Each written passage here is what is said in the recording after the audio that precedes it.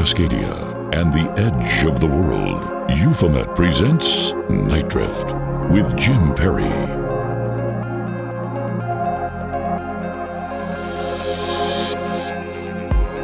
All right, good evening. I'm Jim Perry, and you are listening to Night Drift, presented by Euphomet. Broadcasting tonight from my home studio in the hinterlands of the Oregon coast, directly to the mothership, Alternative Talk 1150 AM KKNW in Seattle, and streaming worldwide at nightdrift.com. Tonight, a conversation in front of a live Patreon audience, and tonight, Andrew Jewell, the publisher of Strange Days. It's a zine on all sorts of Fortean topics, you, me, and my special returning co-host, Darcy Staniforth. That's tonight. So there'll be no calls tonight, but you can join the conversation on Twitter by using hashtag NightDrift. I'm Jim Perry. Darcy Staniforth, Andrew Jewell, tonight on Night Drift, right after this.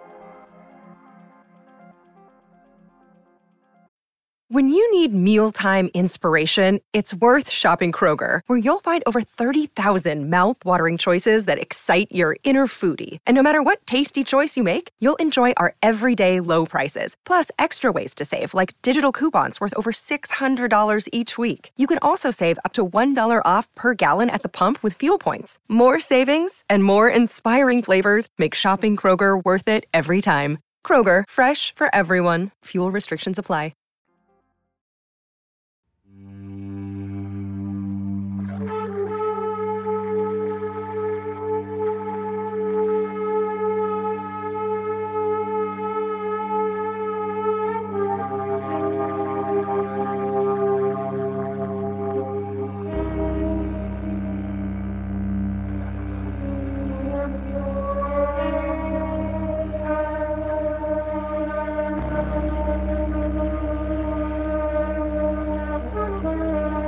I'm Jim Perry. Welcome back to Night Drift. A big thank you to our sponsors and AMC Network Shudder and our patrons over at patreon.com/Euphomet who are joining me right now in the process of recording this.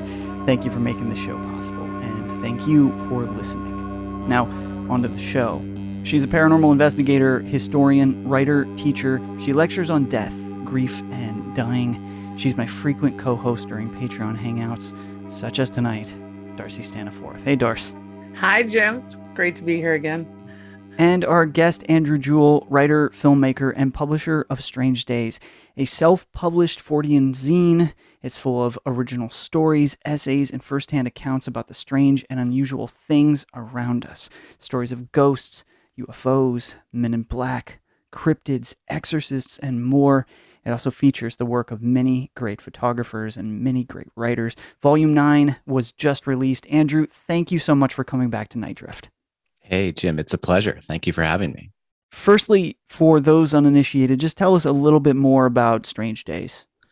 I think that I would be hard-pressed to give a better intro than you did. But yeah, it's a small sort of pocket-sized publication that I self-publish and do a majority of the writing for and the editing for, although not very well sometimes. And it was sort of inspired by old publications such as Fate magazine, the idea of compiling all of these interesting and strange topics in one place. It's a much smaller undertaking than that. They're usually short, sort of bite-sized stories. But yeah, as you said, it's essays, firsthand encounters, illustrations, photos, anything to do with the strange and the uncanny.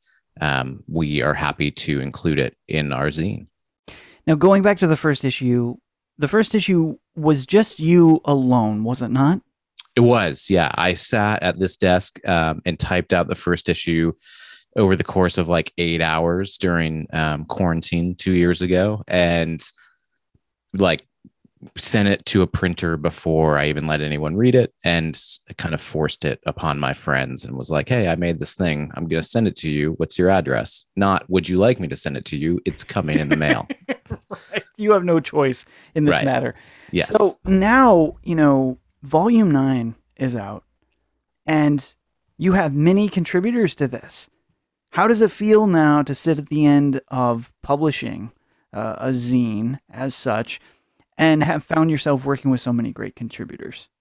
I don't think my imposter syndrome could be greater. I don't have any idea what I'm doing when I make any of these issues. I sit down and just struggle my way through it until something is ready. But thankfully, like you said, we're getting really, really great contributions these days. One of a two-time contributor, hopefully soon three-time contributor, is on this Hang With Us, your editor, John McEdward.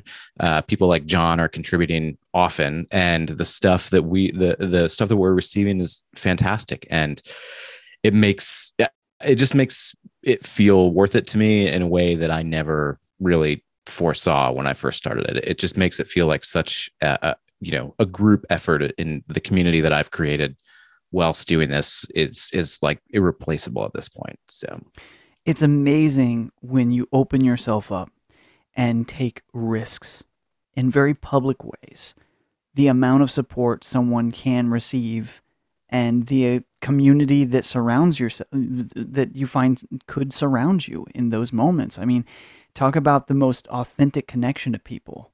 They're connecting with something so vulnerable, right? And so creative and so authentically you that you I don't know, it's hard not to feel authentically super connected to those individuals very quickly. Yeah, absolutely. I mean, that is a huge part of it. And it's sort of like, it's thinking about that when I write has helped me find like the appropriate voice for Strange Days in a very large way. It's like, I don't even have to, it sort of pours out of me naturally now because I know who's reading it, or a good majority of the people. I can put a face to the name. Alex Dorgan, who's also on this call, he reads all of them. I know he does. So I can like put a face to these readers, and it just feels like the most natural way to engage with people who are also interested in this weird stuff that I find myself engrossed in. Yeah, it helps, doesn't it? Especially those moments when, you're creating whatever it is, whether you're writing, whether you're making a film, whether you're making a podcast, to feel like you're not as alone in it. For me, I can envision Heather, I can envision John and Darcy, and I can envision all these folks that are either directly contributing to the show and or I know are listening, and that's a really great feeling. And I think that for others to know that their friends or new community members are also listening to this, are also reading Strange Days, that's like a very similar feeling in a way, isn't it? It's such like a weird little club that we're finding ourselves in. Absolutely. And it like simultaneously feels like a really small, intimate group of people, but also like I'm somehow sending this out to the entire world all at once. Like, I don't know if that makes sense, but it's like, it does, because I obviously don't engage with everybody who picks up the zine, but I do engage with quite a few people. But it's just like, it's this weird feeling of both, like it helps with the vulnerability, but it doesn't eliminate it, if that makes sense. It does. Darcy, what is your take on this? The imposter syndrome, putting it out in the world. Like, I totally get that. I mean, every time I am working on something and, it starts like, I'm excited about this. Like, I'm working on these things. I've got people that are excited about it. And then all of a sudden it's like, oh, how's it going to get received? Like, do I do this? Do I finish this? Like, I mean, with everything I do, I feel that way. But I think what's challenging is that we live in a space of we live in a space of perfectionism that isn't real. And so I think that we see, especially in so much like social media and video and YouTube and all these things, we see finished products. Right. And we don't see the behind the scenes. We don't see every draft and every edit. And as creatives, we know that there's so many drafts and so many edits and so many things that we have to go through and be like, oh, take this out, or, adjust this, or, oh my gosh, how did I just not finish that sentence? Like, right. And so I think that this unrealistic professionalism or perfectionism, feeds that imposter syndrome. Oh, so It interesting. feeds that idea that if it doesn't come out of the gate perfect from the first moment, it's not worth putting out there. Mm-hmm. But the reality is it is rare that anything comes out of the gate perfect. Right. Yeah, you have to take in account that all of this is a process. Yeah. It's such a great process. Yeah. Oh, yeah, I think you nailed it, Darcy. And sorry, I wasn't trying to steer this conversation to be about my neuroses about putting my magazine out there that you're promoting for me. No, that was my fault. That I definitely pointed in that direction. But the whole point, I mean, I just try to be as honest as I can about not only the articles that we're writing about it, but about the process and but just about the whole deal. I'm not here to, even though I can't help but like strive for that perfectionism that Darcy was describing, because you see it every day when you're engaging on the internet, even though I can't help but try to like compare myself to that. It still is like, I just, part of Strange Days is just being like forthright about, this is just something that I do by myself in this room. Yeah. And like, that's what it is. So and doing it. Yeah. Doing it. That's like such a big, important thing. Just doing it, just putting it out there. All right, let's start talking about some spooky stuff. Sure. Last week was really all about recent UFO reports. We had some late breaking coverage of a lot of different reports from the National UFO Reporting Center as well as Liminal Earth. Now, you had some late breaking coverage of an international incident. Can you tell us a little bit about that? Yeah, are you referring to the article from Volume 9 about the Ireland sighting? That's right. Yeah. So in early March, there was this.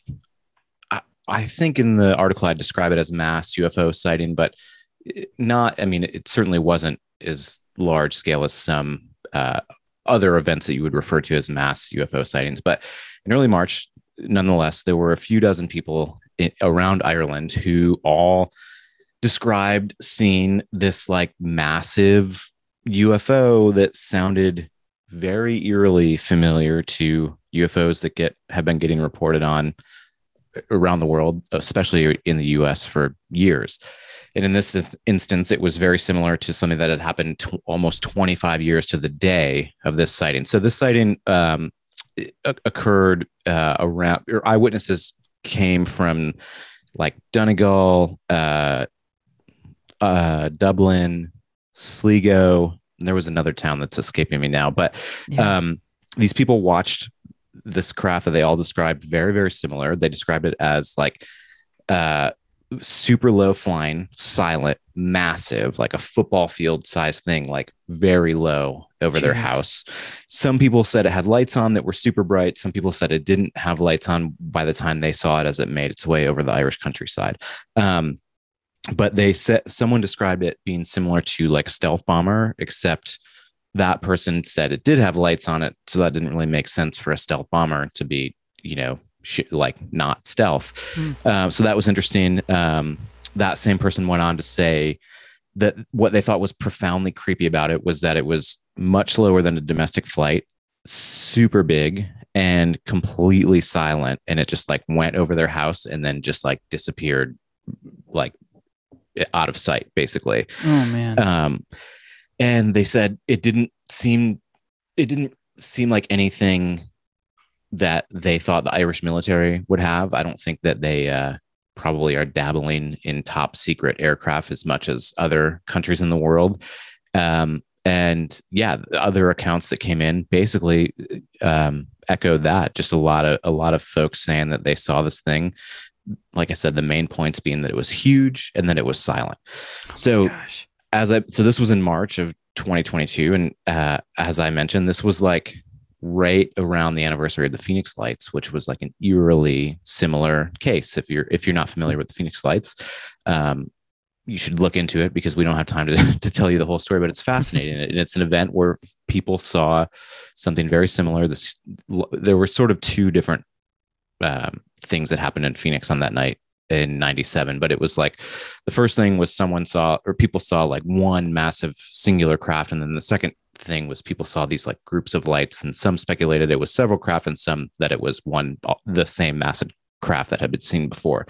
But basically the story of the Phoenix Lights is super similar to what happened in Ireland, except that the Phoenix Lights, there were so many more people that saw it that it couldn't help but be covered by like mainstream media, and it turned into a whole thing. And the governor sort of mocked the whole situation.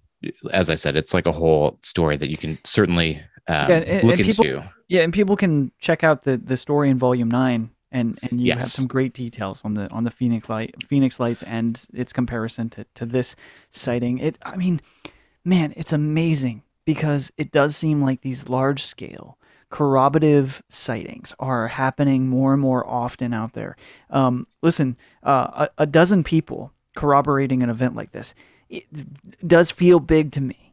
You know, maybe not as big as something like Phoenix, but you know, I'm not a statistician here, but perhaps based on population alone in the Southwest compared to Ireland and parts therein, you know, might be comparatively similar. Who knows? Or you know, Ireland doesn't have a ton of people, so you know, right. maybe it's just a thing of odds here, but.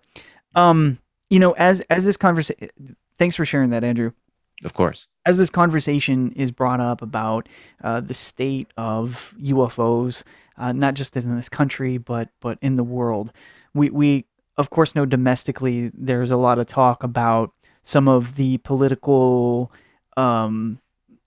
movements of bureaucracy that is happening here in this country. I want to know what you guys think about the recent public congressional hearings over, quote, UAP, end quote. I want to hear what your take on those were. I mean, I think that the aspects of the phenomena that I'm interested in are different than what these meetings are about. Not exclusively different, but I think that I find myself in situations where so I was asked this question last week by a coworker, mm-hmm. and I've realized that I have reached the point of no return where I can no longer have like a water cooler level conversation about this, because mm-hmm. how do you tell someone, or you know, like that I think it's, you know, they're the same thing as fairies, like gray aliens are fairies. Like everybody, you don't know that. Like, what do you, like, so I realize I'm like so far into this that like the what they're discussing in Congress is like, they're discussing, you know, these same things that people are seeing, but they're discussing them, I think, from like a very nuts and bolts point of view. And I think that without getting too political, unfortunately, what will ultimately happen is this will be spun into, it's already, is it a threat or not? That's why they care about this conversation. They don't want to know like what, they're not asking like the same questions that we're asking, right? They just want to know if it's a threat, and that's the spin they're putting on it. So it's sort of hard for me to engage with that in a way, because that's not like what I'm seeking when I'm looking into this stuff. It just feels like it's a totally different approach to it than I'm at right now. But I do think it's important and very impressive that they're having the conversation. Obviously, I was very stoked. The idea that they had this first hearing since Blue Book is incredible. I just feel like the tone and like the motives are just not exactly aligned with like my interest in all of it. Yeah.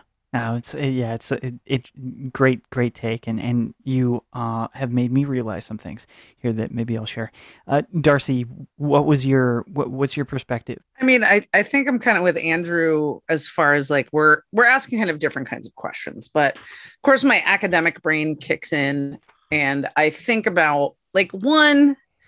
I know, and we've like talked about this before, but like the government is not going to go full disclosure. Like they're just not, because it would incite such insane panic. And we have to think on a national level, like the US, which many people in the US, unfortunately, think like the US is the world, but the US has to maintain, yeah, come on, right? Like the US has to maintain its position as the world leader, as like the cowboy in the white hat who is going to be the, always in control, always has a handle on things, even though really the US comparison to many other countries is just like a petulant teenager, like historically.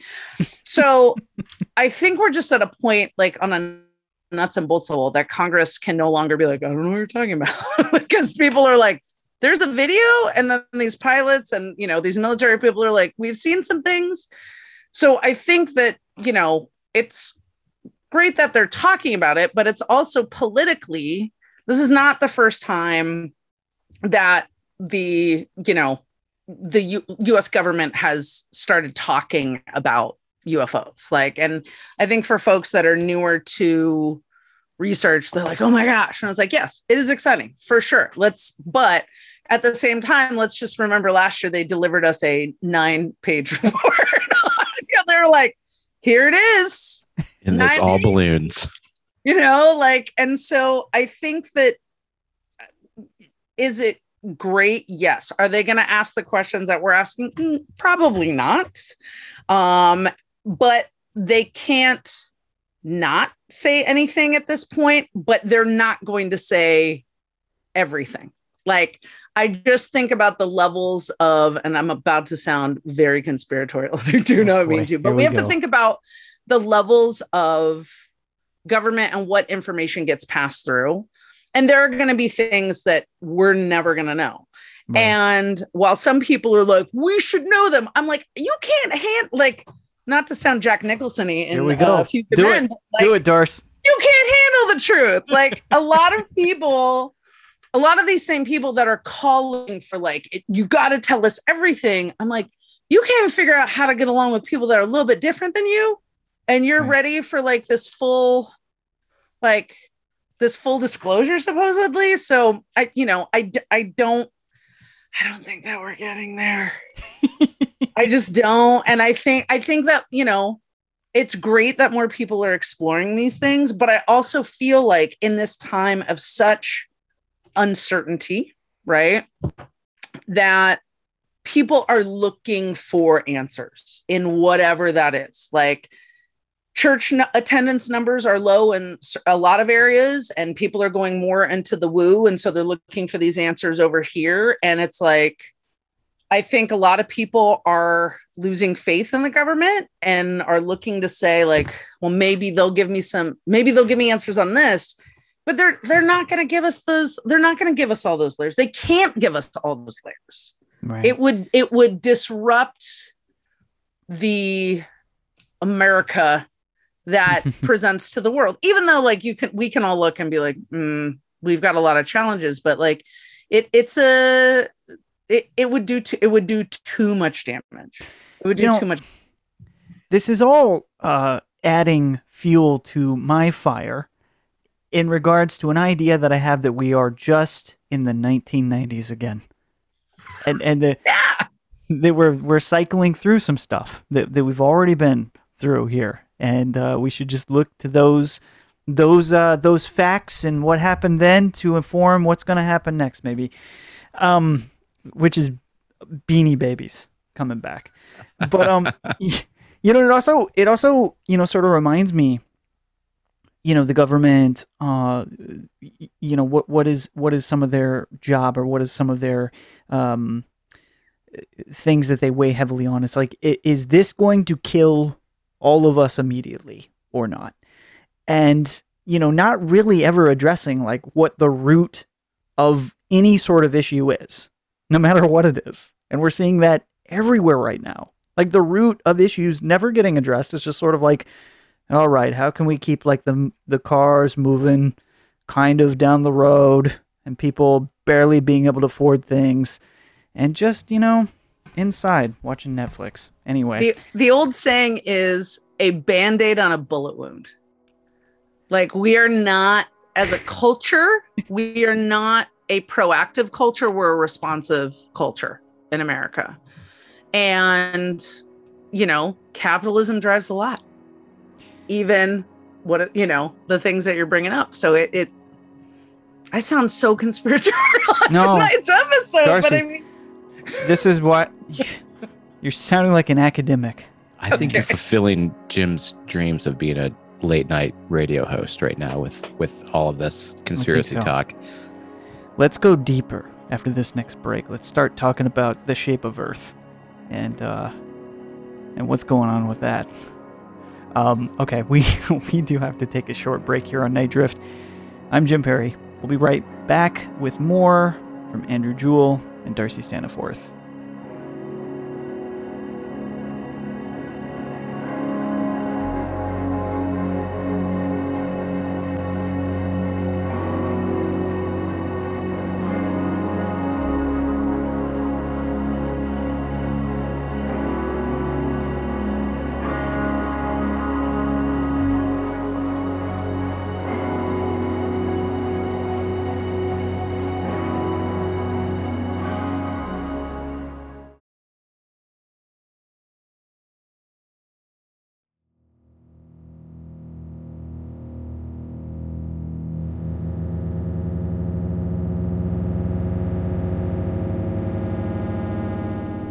The unknown and our relationship to it. This is Night Drift with Jim Perry. We're back, drifting deeper into the night. You can follow us across social media at Euphomet.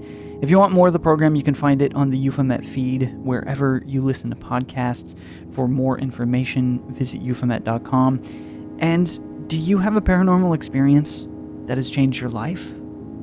That has shaped how you think? That has made you consider things just a little bit differently? You can share it with me at jim@euphomet.com. And tonight I'm back here with Andrew Jewell and Darcy Staniforth. We're previewing Volume 9 of the Strange Days zine, and somewhere along the line this has become a conspiracy show. But you're welcome. Thank you, Darcy. So Andrew, one of the things I love about Strange Days is the effort to cover stories from really all over the world. Sometimes, forget the world, even the furthest reaches of space, other dimensions, but it goes to say that stories are not concentrated domestically. They're not concentrated exclusively stateside. In other words, we know strange events are occurring everywhere. And in this volume, you have this story about a Japanese killing stone containing an ancient spirit that splits in two. What can you tell us about this? I was hoping you were going to ask about this because this was maybe my favorite article from Volume 9. And it's a perfect mix between like folklore and paranormal, and a story that started in the 12th century and is now being talked about again in 2022. But wow. Basically, what the Cliff's Notes version of the story is that is this stone in Japan on the slopes of Mount Nasu, which is a volcano, and it's called I'm very, very sorry to any Japanese speaking listeners, but I'm not going to be able to pronounce this well, but it's called the Sesho Siki, I think, and it's translated to the Killing Stone. And basically the legend behind this, as I said, goes back to the 12th century. And the idea was that the then emperor, whose name was Emperor Toba, had an enemy who wanted to try to take the throne from him. And the enemy summoned this kitsune spirit, which was is like a fox with 9 tails. And they summoned the spirit to take the form of a woman to get close to the emperor and then kill him so the throne could be taken over. And the plan was found out by the emperor, and it was nearly successful. As the story goes, the woman got very, very close to him. He was like she was his favorite, like of all of his servants. But then he found out the plan, and she was chased out of the empire, and he sent his 2 most feared warriors to follow her, and they chased her through the forest for weeks, and they sort of lost track of her. And then one night, one of the warriors had a dream. The kitsune came to this warrior in his dream and said, please stop chasing me, don't kill me. And he basically said, sorry, I have no choice. They found her the next day, as the legend goes, on the slopes of Mount Nasu. And he pulled up his bow and he had an arrow drawn. And just as it struck her, she all of a sudden left her form as a beautiful Japanese woman and took the form of a stone, a rock, the killing stone. And so the legend was that her soul, the soul of this kitsune, was trapped in this rock. And has sat on the slope of this volcano ever since like the late 12th century. And it actually became historically landmarked. It was a big tourist attraction. It's probably now a bigger tourist attraction than ever, because in early May, someone who was visiting noticed that the stone had split in half. And now the idea is that this sort of diabolical spirit that's been trapped in this stone for centuries has now escaped. So there's that. But, of course, now. Right. I mean, I don't think there was any other year that this was ever bound to happen other than 2022. Right. Fascinating. Andrew, how much of, these stories relating to historical or folkloric tales captivates you in what your pursuits are now? Is that a big interest in yours?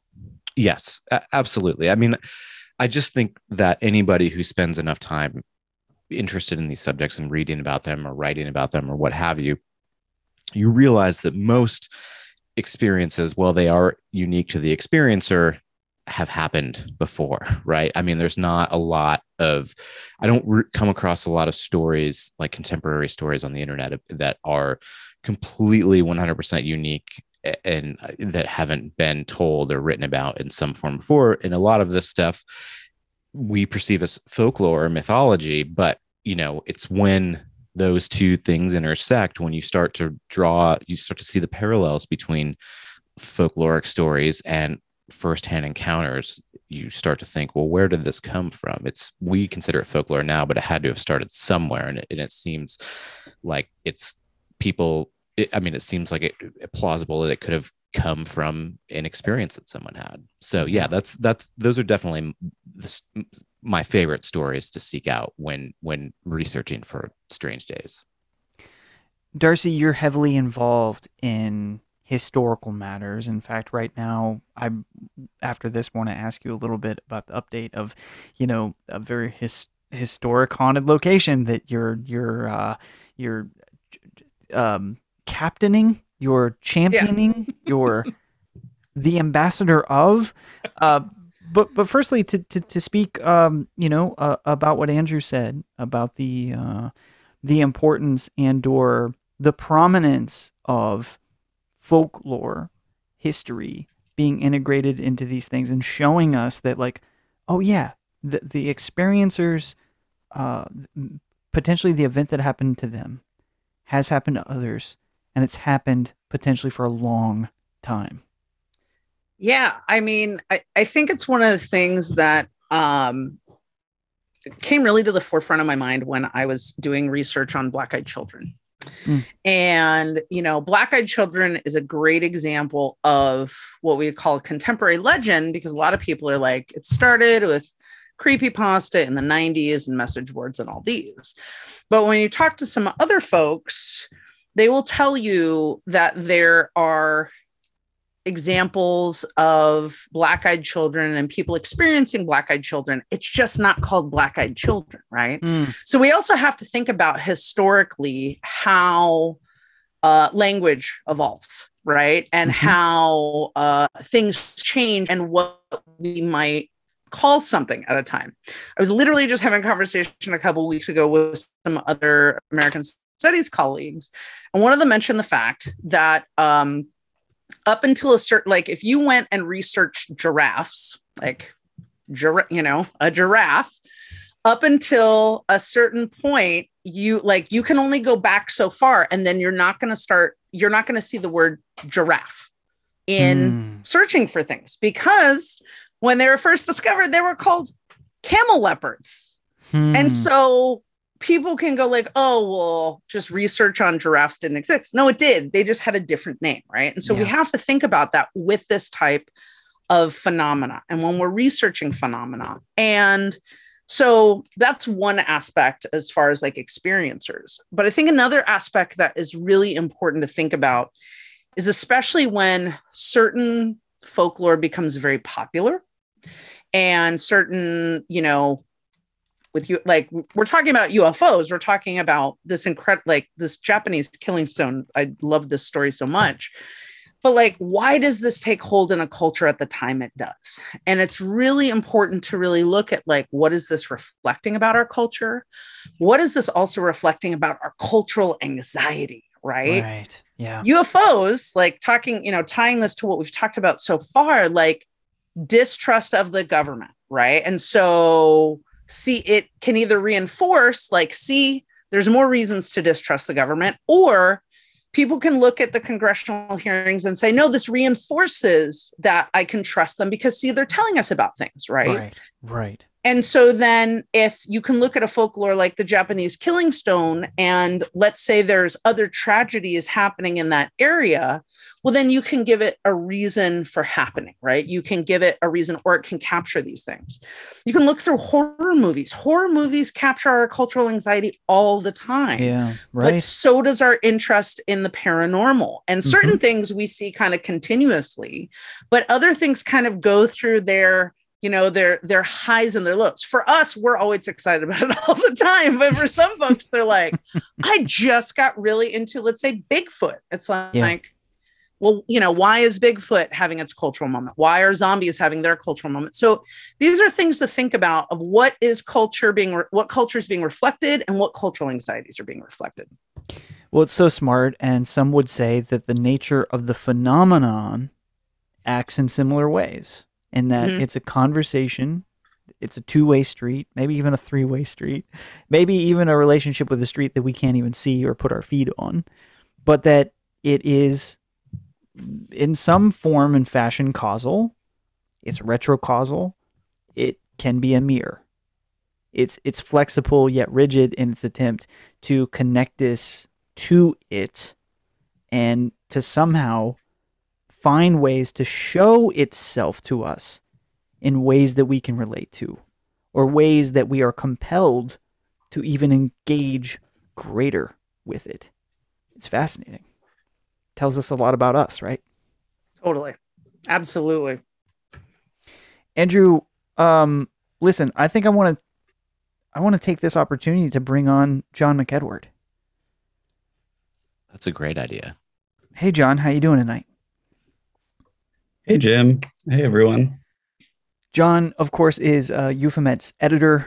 We are in the midst of a flurry of editing right now in a myriad of projects. John was really greatly responsible for the last feature, which included me sort of, I was going to disregard it and say, you know, yammering on about the last 4 years of Euphomet, but I won't do that. What I will say is that John was a keen interviewer and was able to tap into whatever energy I was possessing outside of the Sour Patch Kids I was eating at that time to get some good insight. So thank you for that, John. You should be commended for your work there, my friend. Thanks so much, Jim. Yeah, of course, the Sour Patch riffs we're getting you through. Yeah, absolutely. Listen, in addition to working on Euphomet, you have your own podcast in which I want you to share a little bit about in a second. But in addition to that, you have been contributing to Strange Days. And you have a story in Volume 9. Do you want to share a little bit about what you wrote about? Yeah, totally. I heard about Andrew during our NITE Drift hangout, like whenever that was last time. And immediately bought all of the volumes at the time. I think there was 5 or 6 at the time. And then wrote for 7 a story about a Sasquatch experience I'll share maybe another time. But for this article, when me and Ami were first starting Anomalous Waves, I was reading a lot of Keel's articles. And Anomalous Waves, your podcast. Yes, our podcast, Anomalous Waves. I'm terrible at plugging or It's okay. marketing or any That's of why I'm that here. jazz. That's why you thanks so much, Jim. But I was reading a lot from Flying Saucer to the Center of Your Mind. And there's one article in there called The UFO Name Game that Keel put out in 76. And it's all about how many times people with uncommon last names throughout decades or centuries apart will be UFO experiencers. Oh, wow. And that most of the time it's not like Smith or Jones or anything like that. He also makes connection to saying that like a lot of last names will refer to water in some way. Wow. And he uses the example of Reeves, which was he brought up several experiencers throughout time with the last name Reeves, but it's similar to a French word meaning riverbank. And in English, reeve is a nautical term meaning to pass a rope through a hole. So he goes on to anchors because that. So when he goes on to anchors, he goes on to all these really interesting mystery airship sightings that involve anchors, a small humanoid figure in like a sailor suit descending down the rope, and the anchor being caught somewhere, and it being observed by churchgoers. And then the person cuts the rope and they float off. And he gives 3 examples of this. One was in 1897, one was in 1200 AD, and one was in 956 AD. Wow, oh my gosh. So all very similar stories spanning crazy amounts of time. The last one he talks about is from Merkel, Texas in 1897. And Robert Hibbard sees an anchor dragging through his field. It grabs him like in the groin area, lifts him up, and he grabs like a little sapling bush and it tears his pants. And he survives. He makes it. They say that he was like close call. Super close call. But he could, people said that he was trustworthy and that they believed, at least he believed what he experienced. Wow. Yeah. So a while later, I'm researching park ranger stories. A guy named Robert Taylor, in 1979 in Scotland. And he saw a spaceship just in a clearing. He's a forestry worker. And these 2 balls and spheres come at him and he like passes out. Wakes up, like tries to drive home, crashes the car. He's in like a panic. Oh my gosh. His wife calls the cops. They find these strange track marks, all sorts of stuff there. And they take his pants because there's a tear in the front of the pants. Oh my gosh. As an assault, they think. And forensics found that the pants were ripped by something hooking and moving up. Oh no. So this is like 3 years after Keel's article, this happened. Really? But it doesn't mention airships. It doesn't mention a grapnel, a hook. Yeah. But 2 people named Robert who were trustworthy, years and years apart, totally different places of the world, both ended up with ripped pants after a very strange encounter. So unreal. Oh my gosh. I went back to the Keel article immediately and was like, yeah, that's too weird. Yeah. And you're like, can I write an addendum to this, sir? Yeah. Well, hey, just to in testament to what you were just describing in terms of Keel's research, that he had found that individuals with unique names, and in particular some that were relating to water, had potentially an increased, an increased propensity to experience these things, or vice versa.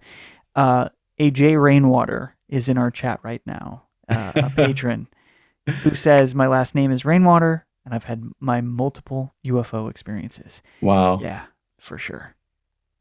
That's amazing. Happening in real time, live. Yes. Unreal. Jay, yeah, let's maybe one of these next hangouts have you call in and join the conversation. And yeah, get your stories if you'd like to share them. That would be incredible. Well, Andrew, it's for sure certain that you're doing some great work over at Strange Days, and you're assembling a good group of individuals to report these stories and dig through the historical elements therein, and also capture some late-breaking stories. You're a successor to the Fate magazine that does not exist anymore. I mean, Fate magazine definitely exists, but it does not exist in this way anymore. And so it's great to see. And thank you so much for doing that. Before I let you go, maybe just one more story, if you could elaborate a little bit more. We're talking about international incidents. We're talking about things that affect us on a global scale. And you have this story about a transtemporal shaman.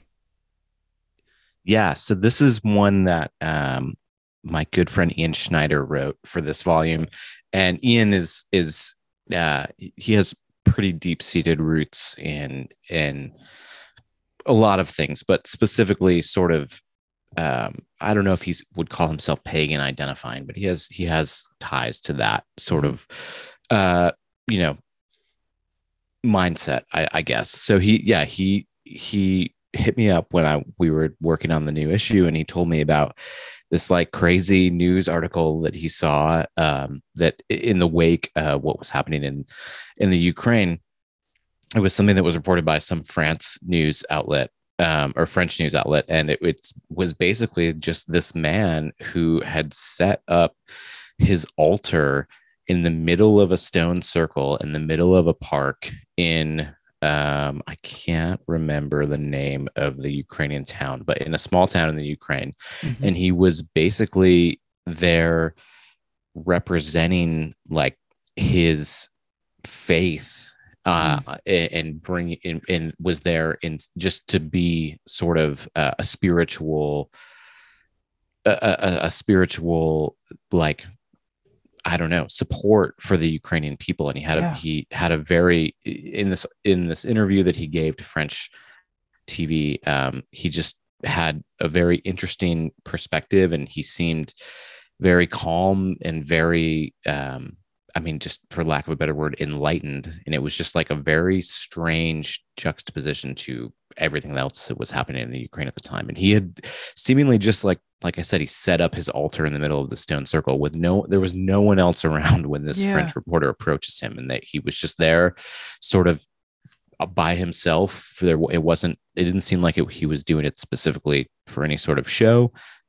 He just was there to show his support to his people in that way. And it was like super interesting clip, an interesting article that Ian wrote about it. And I was glad he brought it to my attention, and happy to put it in the zine, because it's just nice to see, as you said, international. I'm only realizing now how many international articles there were in volume 9, but yeah, this article specifically just, being a sort of small little beam of light in the midst of what had been happening over in the Ukraine. It was very, very interesting.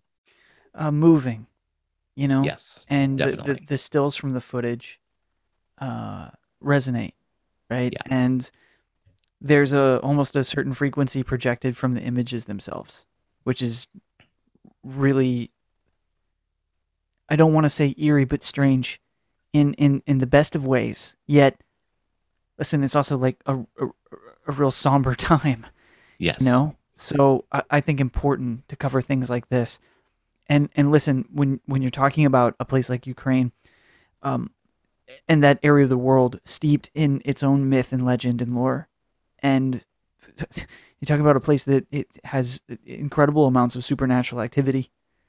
This is the place, and it's almost as if wartime creates a liminal zone for absolutely better or worse. Yeah, absolutely. Yeah, as you said, a strange thing, but in a good way, in a very intriguing way, and yeah, just it, it is another example of seeing how people are able to use, I'm not trying to compare this man's faith to me being interested in the paranormal, but there's certainly like some crossover there. And it's just like, I don't know. It's interesting to see someone be able to use this to support their community, I guess. Yeah. Take some lessons, UAP Twitter. That's all I'm saying. Jeez. That's all I'm saying. Sorry, I had to bring it all down. Don't get them mad at you. I had to bring it all down. We're UAP Twitter mad at you. Yeah, we're friends. Okay, everybody, we got to end the show. We have ran out of time here. Real quick, Andrew, where do people find Strange Days? Where do they find your work? We are on Instagram, Twitter, at Strange Days Zine. You can reach out to us directly at strangedayszine@gmail.com. Those are the places to find us. If you're interested in buying the zine, our links to all of it, the shop, the social media, are all at strangedayszine.com. Fantastic. Thank you so much for joining the show again, Andrew. Thank you for having me. And Darcy, where can people connect with you?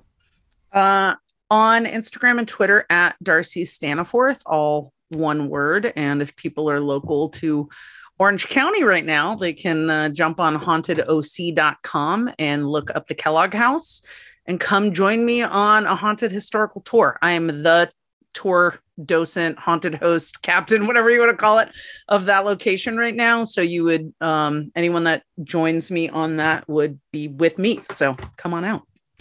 Well, I will tell listeners right now, if you were a Patreon member and a part of this conversation, you would hear an extended conversation after the fact of Darcy breaking down some of what's happening to her at the Kellogg House, how haunted and mysterious and strange that story is getting, and some just personal communication. So consider joining us over at Patreon. It's patreon.com/Euphomet, and you can find everything at euphomet.com. Thank you for listening to Night Drift with Jim Perry on Alternative Talk, KKNW 1150 AM Seattle. You can hear the show anytime on its podcast feed, wherever you listen to them. Go to euphomet.com for more and join us next Sunday. And until then, keep looking up.